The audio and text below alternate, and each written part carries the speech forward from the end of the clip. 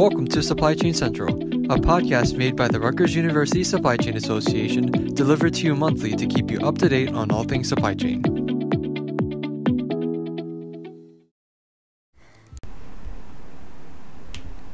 Hello everyone, thank you for tuning in to the Rutgers University Supply Chain Central podcast. I'm your host, James Nicknatowicz. Today, we are going to step away from interviewing someone as we usually do, and instead help prep you, the listener, for your next big interview. So without further ado, let us jump right into it.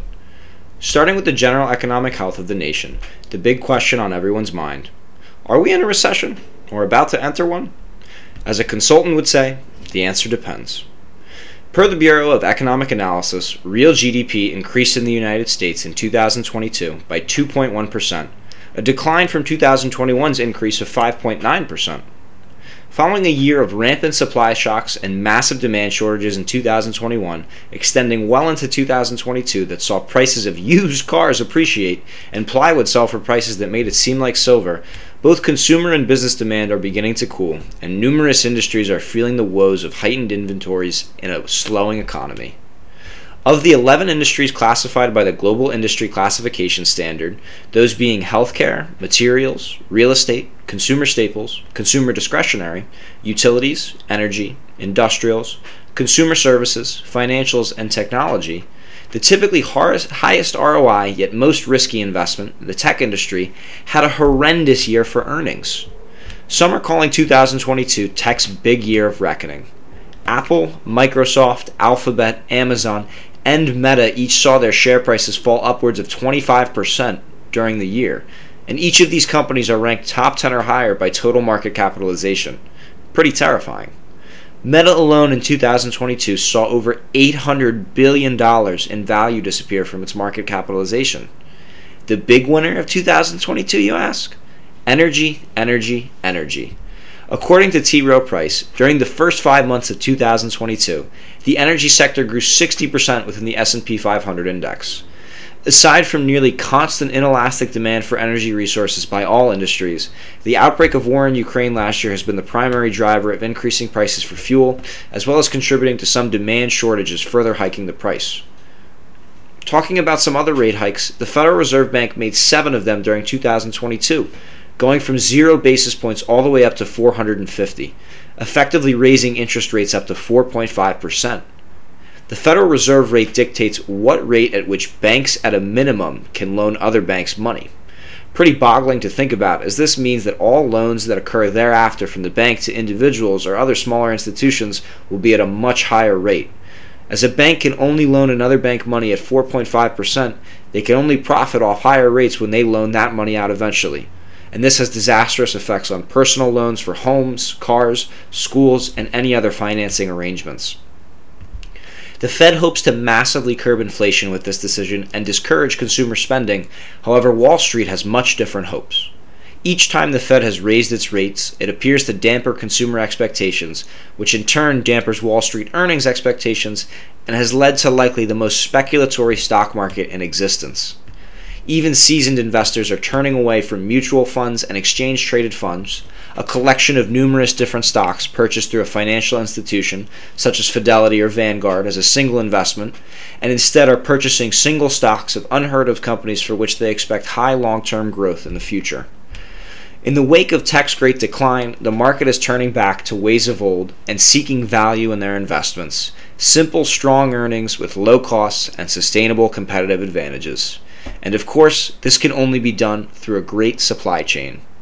In 2022, Gartner ranked Cisco Systems number 1 in supply chain excellence, based on environmental, social, and corporate governance, as well as return on physical assets, revenue growth, and inventory turns. Cisco was also named number 1 in 2021.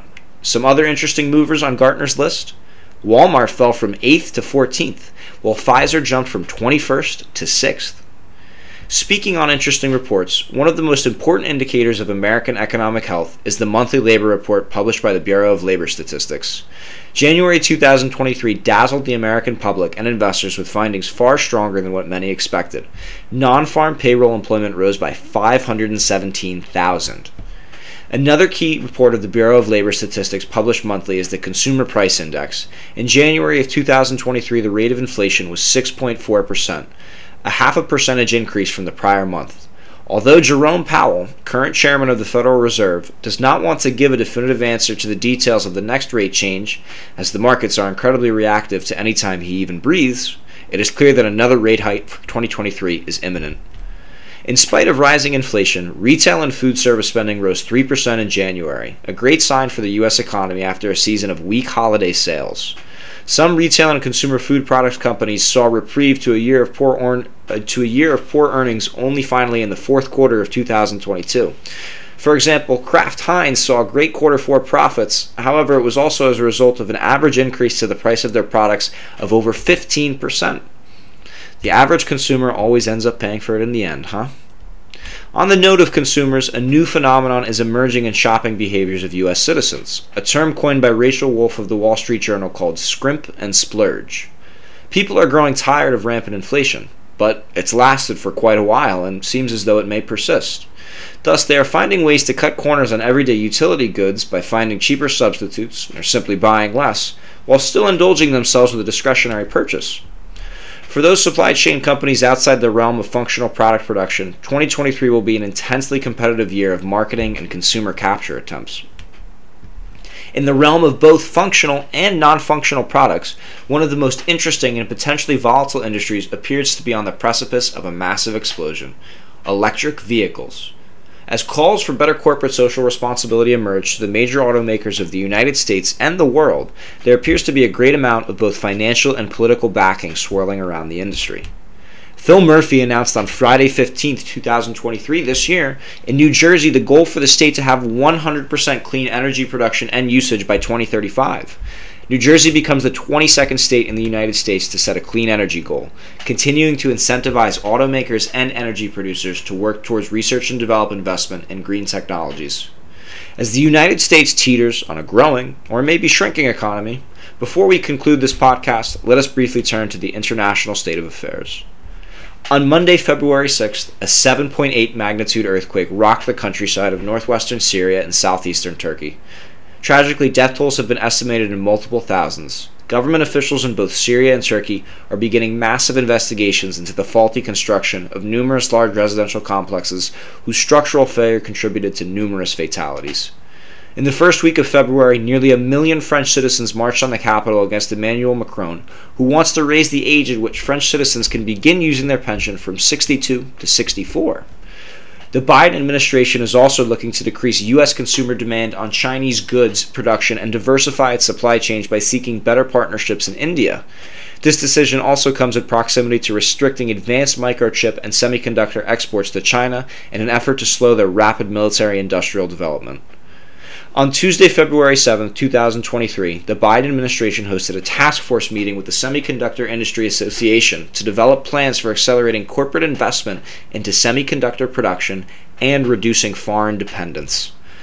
With ongoing war in Ukraine, mysterious weather or spy balloons from China, and a soon-to-start presidential election cycle for 2024, 2023 may be a recession for some industries, but absolute windfall for others. Take everything with a grain of salt. And if you really want to know the supply chain truth, do me and yourself a favor, hit SEC's Edgar tool and read the 10K. For now, that's all I have, Supply Chain Central. Thank you for tuning in and have a wonderful rest of what remains of your day.